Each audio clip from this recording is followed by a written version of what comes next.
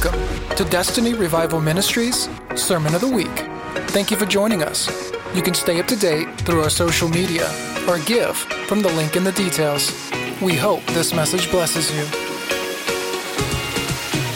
We're going to go ahead and recap just really quickly. You can write these scriptures down if you would like to. 1 Samuel chapter number 15 is where we started out. We're going to continue there today, which is, for rebellion is as the sin of witchcraft, and stubbornness is as the iniquity and idolatry. So rebellion is likened to the sin of witchcraft, or is, in other words, it's on the same playing field. Are you with me? Rebellion is like witchcraft. Is this, or you could say rebellion is the same as witchcraft. And stubbornness is as iniquity. The same language here. Stubbornness is like iniquity and idolatry. Isn't it amazing that God would deem stubbornness the same as idolatry? And in most of the church world, we've got idolatry pinned down to something that we spend the most time devoting our thoughts. And, we usually say, well, if that thing is consuming your time more than it's consuming God, it's an idol. And that is the majority of the teaching of idolatry. God didn't say, that could be something that we could say has become an idol that has exalted its place above the priority of God being seated on your throne. Absolutely. But there's something that we ignore in the fact that the Bible says stubbornness is like adultery, or stubbornness is the same as adultery. Oh, come on now, somebody. Well, don't sit and think about that too much, do we? All right, we're going to continue. That's the foundation scripture for this whole teaching that I would like to bring to you. Proverbs chapter number 6, and this is just me doing a quick recap. These 6 things the Lord hates. And so, we discovered the last time when we started, yes, God, there's some things that God hates. And then the Bible says, yea, verily, the seven, and yea, verily, even the seven are an abomination to God. So God hates 6 things, but the 7th one is not only something he hates, but that's like an abomination to him. These 6 things the Lord hates. Yes, 7 are an abomination to him. A proud look, a lying tongue, hands that shed innocent blood. Come on. A lying tongue, come on. Wag, wag, wag goes that tongue. The book of James talks about how powerful this tongue is. Just like the rudder on how many of you ever seen let's just take the biggest cruise ship for the sake of painting a picture in your head. How small that rudder is, but that little rudder has the ability to change the direction of something that weighs hundreds of thousands of tons. And if you look at the size of the rudder in context to the proportion of that massive object floating on the water, yet that little rudder has the ability to change the entire course. How powerful our words are. And one of the predominant way witchcraft is being released from people is through that tongue. Not only does the tongue have the ability to change your own direction, that's why I usually will always say, you are the prophet of your future. Yeah, because life and death is in the power of the tongue. You are the prophet of your future. You're your own personal prophet. When you speak, what is coming out of your mouth? Amen? Words are powerful. Words are so powerful. People, we don't think about this. Like I said, I don't want to even stop here because I'm just changing lanes here, but it's right in the subject that we're dealing with. But on a side note, the words are so powerful. Think about it. You're sitting on a chair today. The chair is holding up your body. But the point of our existence here, everything you see and touch and feel, all originated from the Word of God that proceeded out of the mouth of God. Words of power. And He created us in His image and likeness. And with the same tongue as you. God's Word, listen, God's Word from your mouth is as powerful as God's Word from His mouth.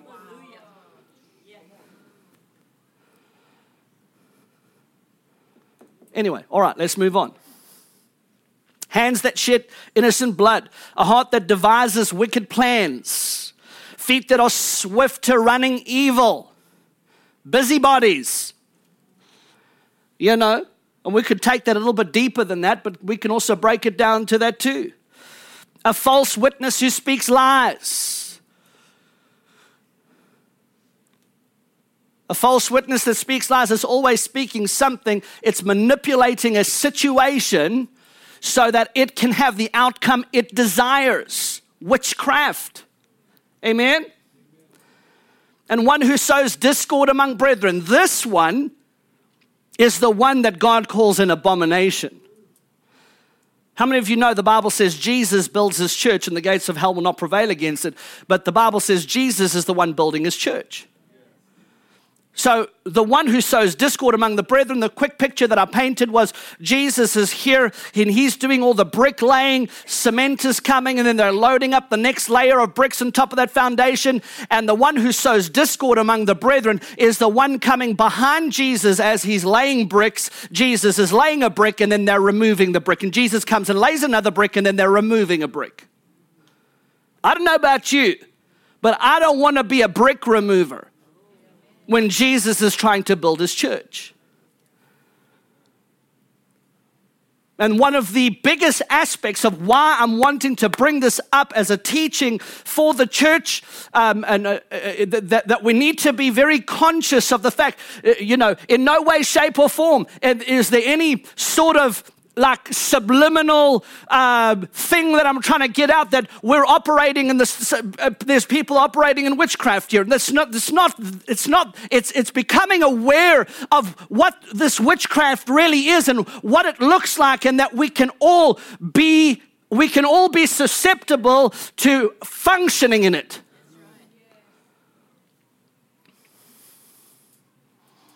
Are you with me?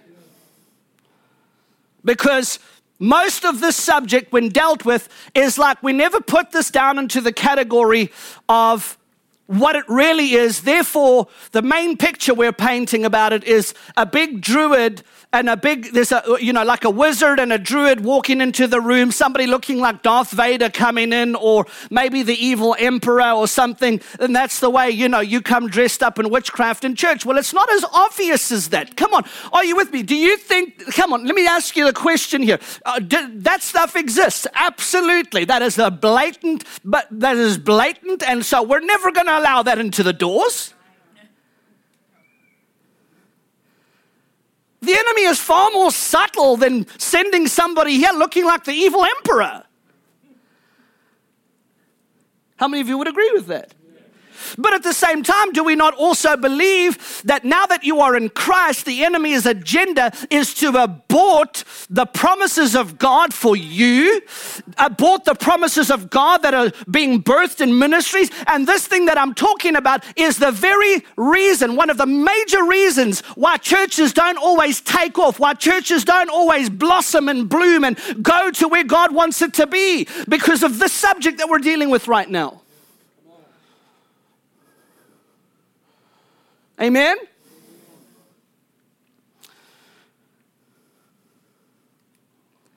For the flesh sets its desire, Galatians 5 verse 17. For the flesh sets its desire against the spirit, and the spirit against the flesh. For these are in opposition to one another, so that you may not do the things that you believe. So the flesh is at war with the spirit. And when we yield to the flesh, sometimes, some people a lot of the time, some people all the time. Come on, let's just be real. Some people most of the time. The spirit is having a war with the spirit, and the spirit and the flesh are fighting each other. What's the in-between thing is the soul. The mind, the will, and the emotions are either yielding. That is where the war is going. The spirit's fighting for the flesh, for the soul. In the middle of it. And when we give in to the dictates of the flesh, in other words, when we desire the outcome that we want, and we are obstinate and stubborn in what we want in the flesh realm, we must be careful, because when we're yielding to the flesh, we can yield to the spirit of witchcraft. Come on. So we're going to see at some point here, I don't know how this is going to go, but we have two great examples in the Bible. We like to talk about this a lot. This is, this is the one name that the church knows really well. And I mean, I've heard it far and wide and everywhere in between, no matter where I've gone in any country of the world. We know the famous Jezebel. And how that name gets thrown around. Oh, she's a Jezebel, and this one's a Jezebel. Oh, you Jezebel. And then I've seen it as far as I've been in rooms where people just attacked somebody and said, you Jezebel, you operate by spirit of Jezebel. I've seen it all. I've seen a lot of things. I shouldn't say I've seen it all. I've seen a lot. Now both, and then there's Absalom. We don't talk a lot about it. You don't hear a lot as much as you do about Jezebel as Absalom. But both of these were absolutely, Absalom is a master manipulator. And by the way, just so that you know, Absalom is the name of somebody, and Jezebel was the name of a woman, and Absalom is the name of a man, and we attribute the function of the spirit behind Jezebel as the spirit of Jezebel, but there is no demon called Jezebel. There was a person named Jezebel. There is no demon named the spirit of Absalom. No, it was the spirit that Absalom yielded to in his flesh. It was the spirit that Jezebel gave herself over to in her flesh. Those spirits will apprehend your flesh to fulfill their purpose. Are you with me? So we'll look at those things. We're going to get into it. Amen? I know you're much more excited about hearing this than what you look right now. 1 Samuel chapter 5, verse 13. Verse 1 through 3, I just want to go ahead. I'm going to paraphrase here. This is where we ended off because I want to get into the next part of the content. In fact, let's just go to, okay, so basically here's the deal. The prophet Samuel goes to Saul and he tells Saul, listen, destroy everybody, destroy all the Amalekites. Are you with me? And he says the kids, just destroy it or leave nothing. If it's got breath in its body, destroy it. Don't even keep the possessions. Keep nothing, take nothing, destroy it all. Kids, dogs, cats, everything. Saul goes in and they absolutely... they pretty much do all of the above, except they keep the choicest parts of the cattle, and he goes ahead and he keeps Agag, and he doesn't do everything that God's told him to do. And that all concludes with that verse of scripture which says, for rebellion is as the sin of witchcraft, and stubbornness is as the sin of idolatry. Because Saul still sits there after Samuel said, you never listened to what God told you to do. He said, but I did. No, you didn't. And then guess what happened? The Bible says from that day forward, the Spirit of the Lord no longer rested upon Saul. And right after this story, the prophet Samuel shows up at the house of Jesse. Because the anointing is lifted off of Saul, God is about to anoint another king. Now, there was a long period of time before David became king, but he was anointed. The Bible says that when he did that, the Bible says that the Spirit of the Lord came upon David from that day forward. The Spirit of the Lord came off of Saul, but the Spirit of the Lord came upon David from that day forward. And that's when everything in the life of Saul begins to get chaotic, because the Spirit of the Lord, the anointing for the grace and purpose that he carried, was no longer there. And he knew it. Are you with me? Come on. So we climax into that scripture that rebellion is as witchcraft and stubbornness is as idolatry. So you don't have to necessarily be participating in a seance and summoning up demons to be operating or dabbling in witchcraft. Are you with me? And I think the Bible is very clear because, look, this is not an attempt for us to, just understand, this is not an attempt for us to become conscious about demon spirits. No. This is actually, with the help of the Spirit, that we become conscious about what we are yielding our flesh to.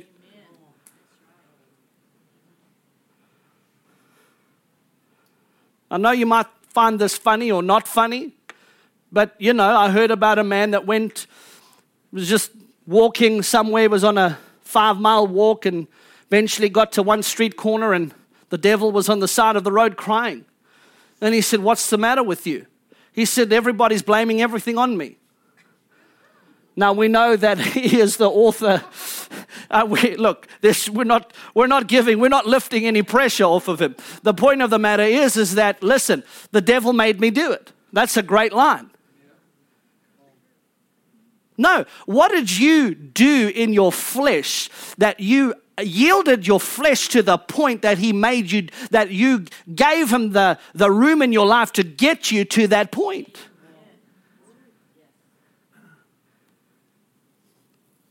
The devil didn't make you do anything. You allowed the devil room in your life to get you there.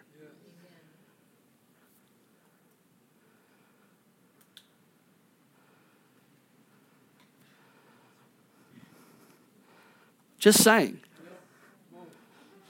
Stubbornness is called idolatry. How can a stubborn person be in idolatry? How?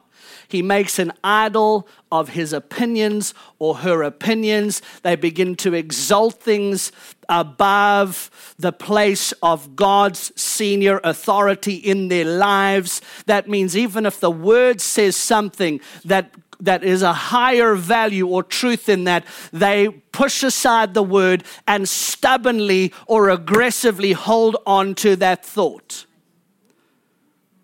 Or you can even have a way of thinking that might even be religious, that sounds spiritual, but we don't let go of it. Why? Because we hold on to it like a religious cow. It is an idol that we've exalted in our lives. Amen? Stubbornness says, "I'll do it my way." Frank Sinatra sang that song. I did it my way. That was terrible. I'll practice better next time.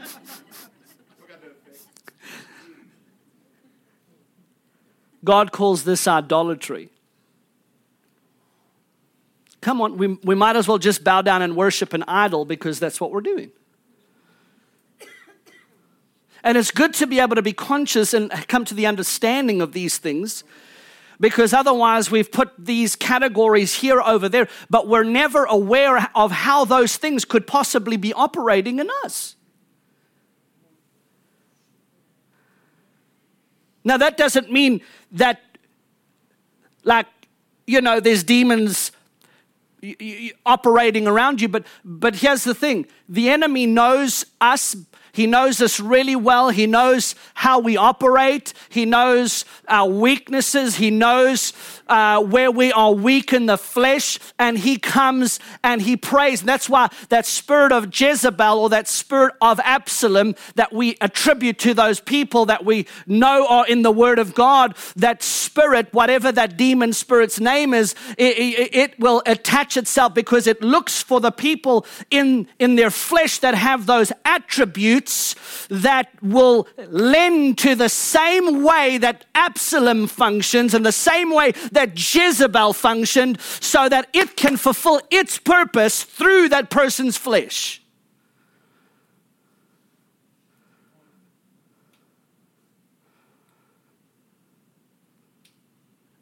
Now, when we talk about the spirit of Jezebel, and we've known, how many of you ever know, have you ever heard of somebody called Jezebel? How many of you ever known somebody that you knew? I mean, they operated in the spirit of Jezebel. Anybody in this room? Come on, we've at some time encountered somebody that was like an Absalom or a Jezebel, and we knew who they were. The point of the matter is that I've seen a lot of that stuff happen in the church. Guess what? That person operating with the spirit of Jezebel, that's a saved individual.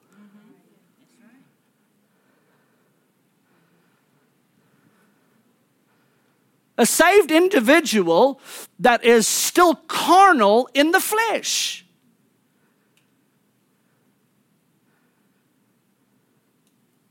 That gives into the dictates. In other words, the appetite of the flesh and the drive to have an agenda fulfilled is stronger than submitting that flesh to the Spirit of God so that He can kill that thing inside of them. So there's hope and deliverance and restoration for everybody. Amen?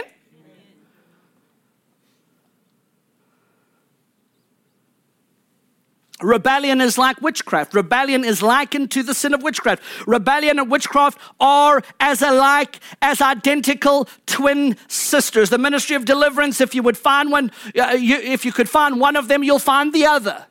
They go like hand in hand in a glove.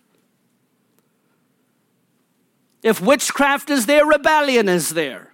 If rebellion is there, look for witchcraft. They hardly ever come separated. Are you with me? In the New Testament, now this is where we're going to shift here today. In the New Testament, witchcraft is described in two ways. First, as a work of the flesh, and second, as an evil spiritual power. We see the effect of this evil and spiritual power in Galatians chapter 3 in verse 1.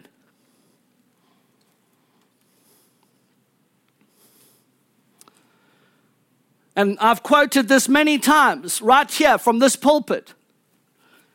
O foolish Galatians, who has bewitched you? Didn't use another word. Paul never said, who has lied to you? He said, who has bewitched you? Who has put you under the spell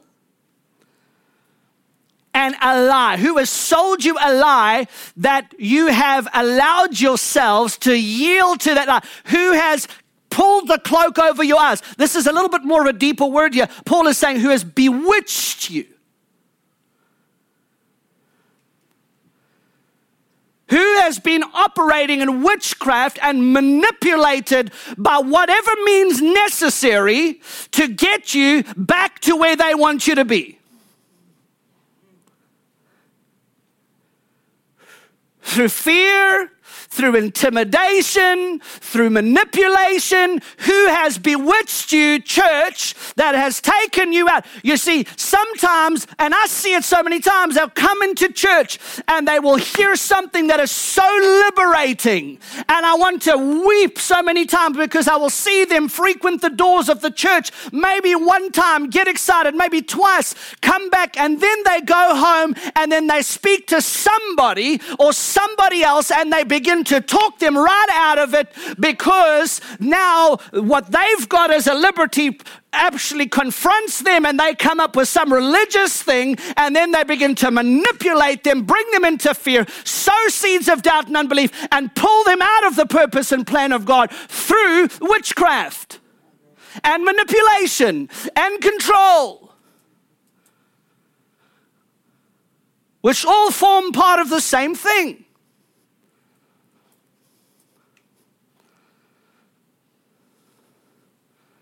Are you with me? Who has bewitched you? Where did I put that? Oh, there it is. I say then, walk in the Spirit, and you shall not fulfill the lusts of the flesh. Okay, this is actually going to the lust of the flesh. Sorry, I'm ahead of myself. But Paul says, who has bewitched you that you should not obey the truth, before whose eyes Jesus Christ was clearly portrayed among you as crucified? Who has bewitched you and taken you away from the truth? Who has brought fear and intimidation to you to tell you that you've got to go this way? Having begun in the Spirit, why are you ending up in the flesh now? Who has brought you to this place to tell you? And it was the spirit of fear and intimidation to try and bring them right back under the law by the Judaizers of the day.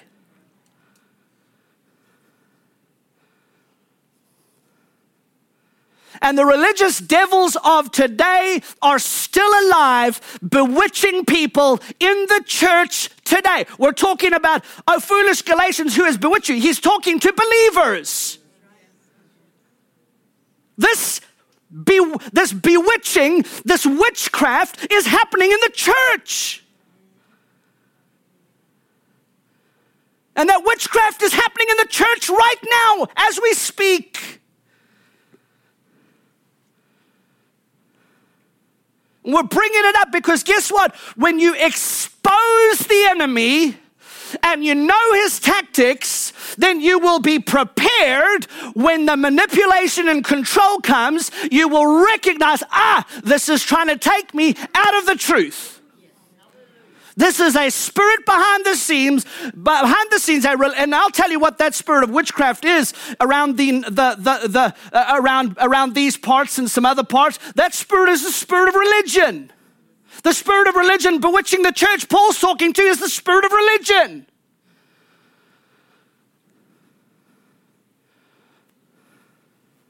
Witchcraft is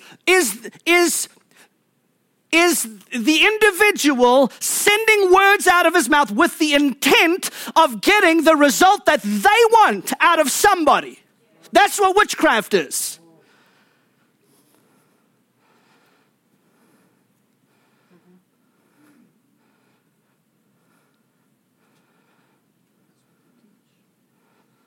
Are you with me? Well, you can't go to that church. They preach about this and they preach about that, and you can't do this. And you now we've got to be submitted to the Word of God. The Bible says, "Test the Spirit." I mean, of course, that's pertaining more to the prophecy and testing the Spirit and the Word. But we've got to test. We've got to submit everything to the Word of God. Amen.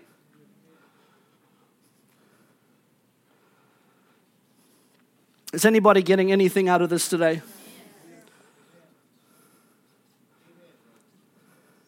Well, what was the point of Paul talking to the church there? Who's bewitched you? Who have you been manipulated by? What was he talking about? People that were trying to get them back under the slavery of the law, and he was saying, listen, you started out in the Spirit.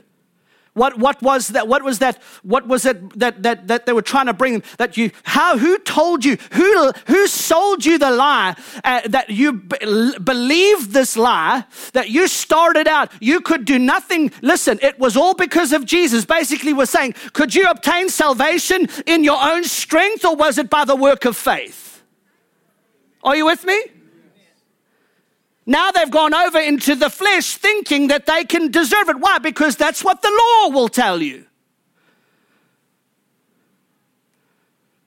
The law was about the obedience of the Israelite.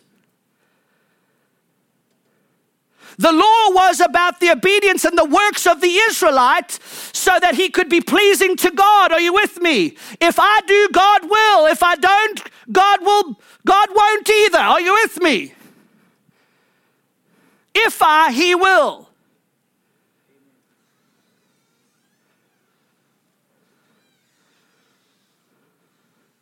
Come on, I just want to go ahead and say this.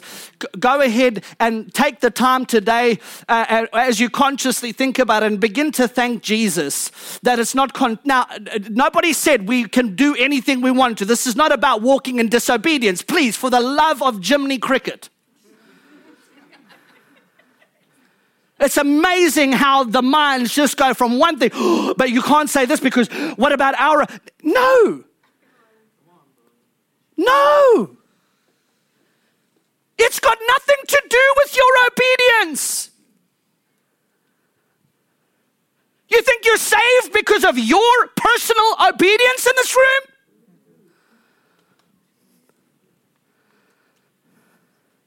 Are you saved by your obedience? No, the book of Romans tells us clearly. By one man's obedience, many were made righteous. Was it by your obedience or by his obedience? By his perfect obedience, you were made righteous. Do we obey God? Absolutely, we obey God. But God never put my salvation in the frailty of my ability to obey him, because I might obey him today and do real good, and tomorrow I might not get up and pray for 30 minutes like I did the day before. And guess what? God's okay. Why? Because he seated me in the righteousness of Jesus. So when he communicates with me, he doesn't communicate with me on the basis of my spiritual disciplines. He communicates with me on the basis of the fact that he became my righteousness for me. When he looks at me as perfectly righteous.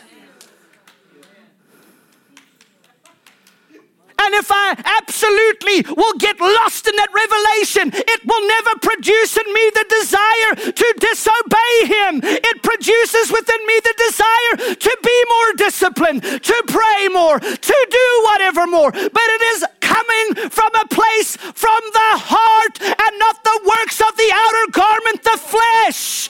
Come on, who has bewitched you, O foolish Galatians? That's witchcraft that has come to you, that has told you it's about you.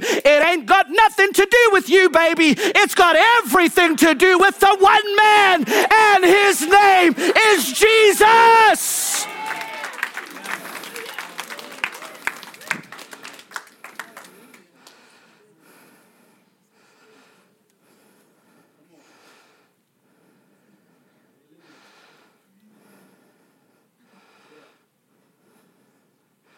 Now we're having church.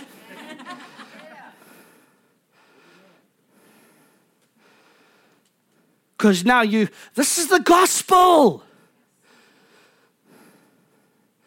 And anything short of that is a veil.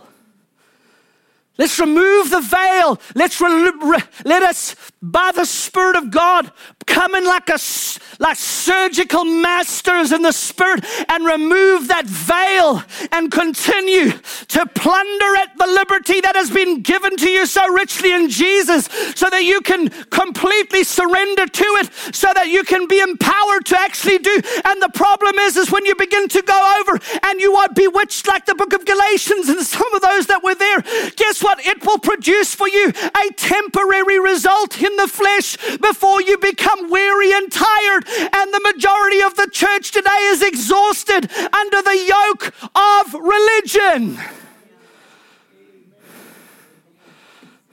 You come in, you get free, you go out, and they want to make you a slave again. Or you can do that. Why? Because they have more faith in their works to produce a righteousness that only Jesus can give them. That's why it's called a dead work.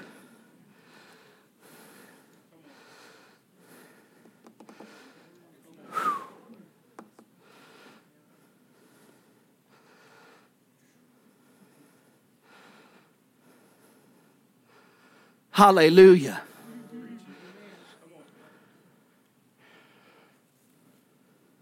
So we're not any different here.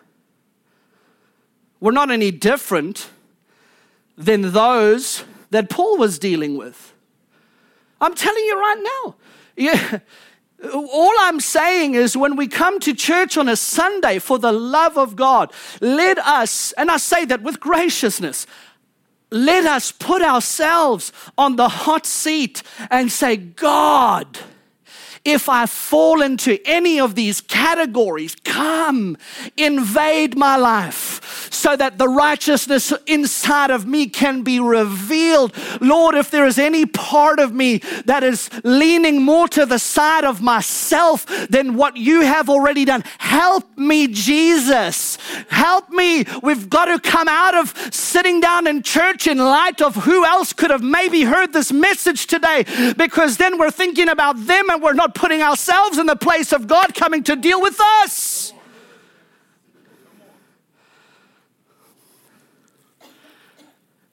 Amen?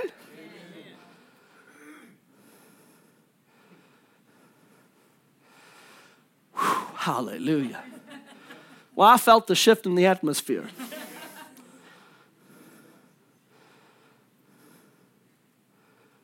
It's good to be sobered up to the reality of the glory of Jesus and what, that's it. My war, if I have a war, if I can say this, my war, if there's a war to be had here, is for me to plunder away and to continually fight for the freedom of God's people, so that that thing that's out there isn't prevailing against you, but that you hear this so much that what's out there begins to diminish and diminish. Why? Because the Spirit of God and the identity on the inside of you, that which is on the inside, begins to rise up bigger than when the flesh used to cower down into a place that there would be a boldness now that would arise on the inside of you, instead of a fear and intimidation that would cower. You see, fear and intimidation cower at the antics of the spirit of Jezebel, and that fear and intimidation will hold you back. But the proclamation of the truth, time after time, that it would bring you into the place that you would rise up bigger. Come on. The prophet Elijah just got done destroying 800 prophets of Baal and Asherah, and he's fleeing from the hills from one woman.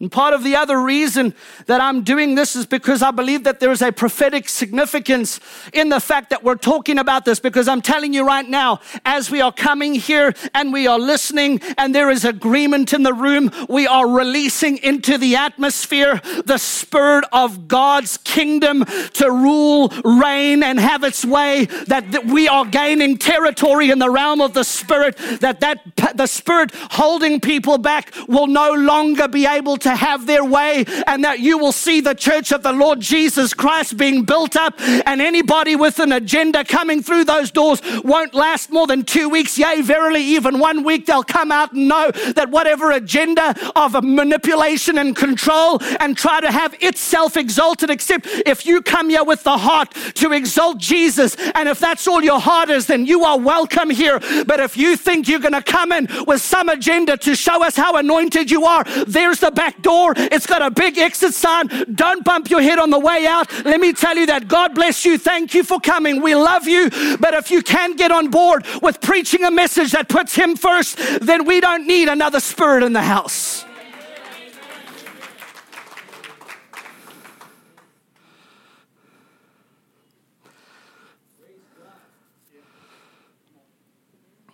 Hallelujah.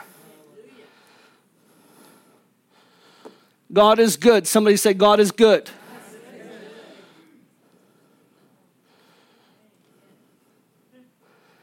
Come on, all we're doing is making room for the glory. We're making room for the presence of God.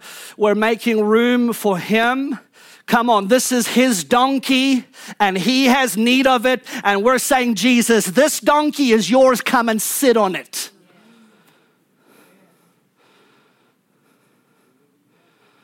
We're just giving him a vehicle so that he can do whatever he wants to do with it. Amen? Hallelujah.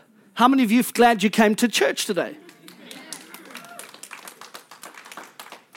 Hallelujah. I can tell. Phoebe put her hand up. I just knew that that hand was attached to a lot of energy of yes.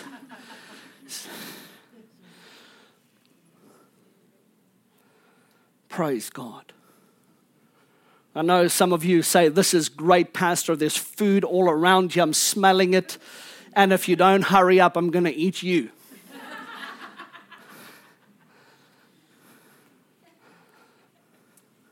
All right.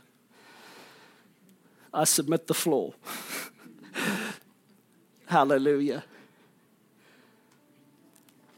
Thank you, Jesus. We'll talk a little bit more here. I think that'll suffice for today. How many of you good with that? Something to think about, sit on, chew on. Usually when you hear this kind of stuff being exclaimed, I always like to say this. Ask yourself, the Bible says you shall know them by their fruit. Not by their gifts. If that's another thing that we're going to absolutely just continuously just throw at people here all the time. The measurement of a ministry is not based on gifts. Because God can flow. The Bible says that the gifts and the callings are without repentance. You could be in the middle of an adulterous affair last night, come behind the pulpit here today, and still operate in gifts.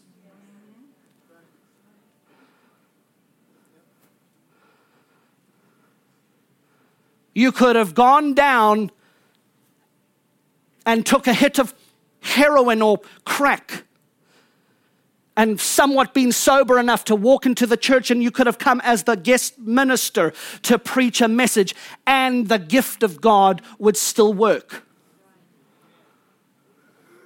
You cannot evaluate a ministry based on the gifts.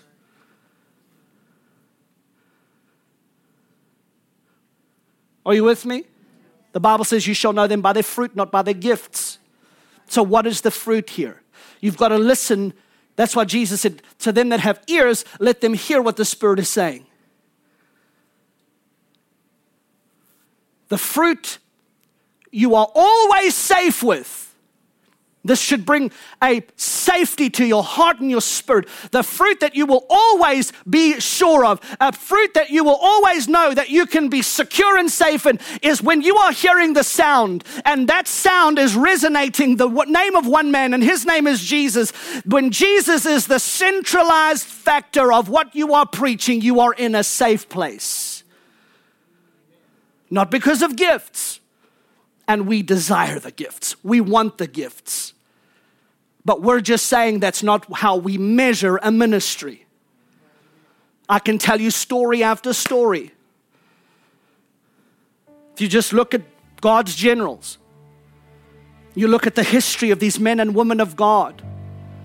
A.A. Allen, who was used mightily of God in signs, wonders, and miracles, would be drunk as a skunk, coming to preach at his meetings. And the moment he got there, he said, Lord, forgive me, use me in spite of me.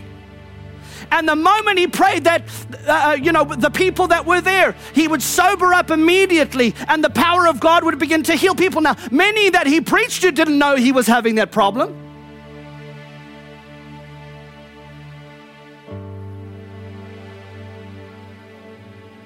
Jack Coe died. He basically ate himself to death. The spirit of gluttony operating in his life. Mighty man of God.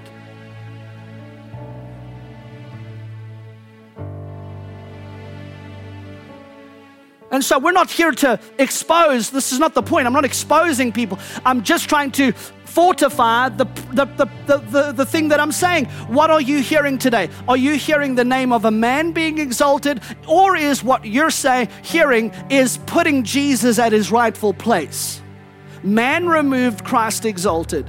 Because if you can answer that question, then you know the prevailing message that comes from this pulpit. Amen? And we're doing this in the Spirit right now because I'm telling you, people are coming like ants to honey or bees to honey. From the north, the east, the south, and the west, they'll come.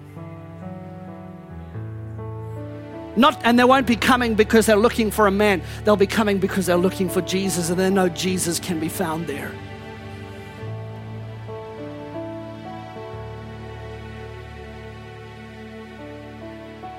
Amen? Hallelujah. All right. We're going to go ahead and dismiss the live streaming audience. We love you. Just before you do that, have we done that yet? Okay. Just before we do that, we just want to make quickly 2 announcements. If you are giving today, then you can go to www.destinyrevivalministries.com. Click on the Give Now button. You can give safely and securely. For those of you that are in the room too, that's one way. If you are writing out checks also and you're here, write your checks out to DRM or Destiny Revival Ministries. We have the offering box on my right, your left. And then you can also give this way, text to give. We can have that slide up. Text the word give to 337-434-3777. That's 337-434-3777. Text the word give. You'll get a link back, and it will help you to give safely and securely. So, all right, thank you to our live streaming audience. Thank you for being with us today.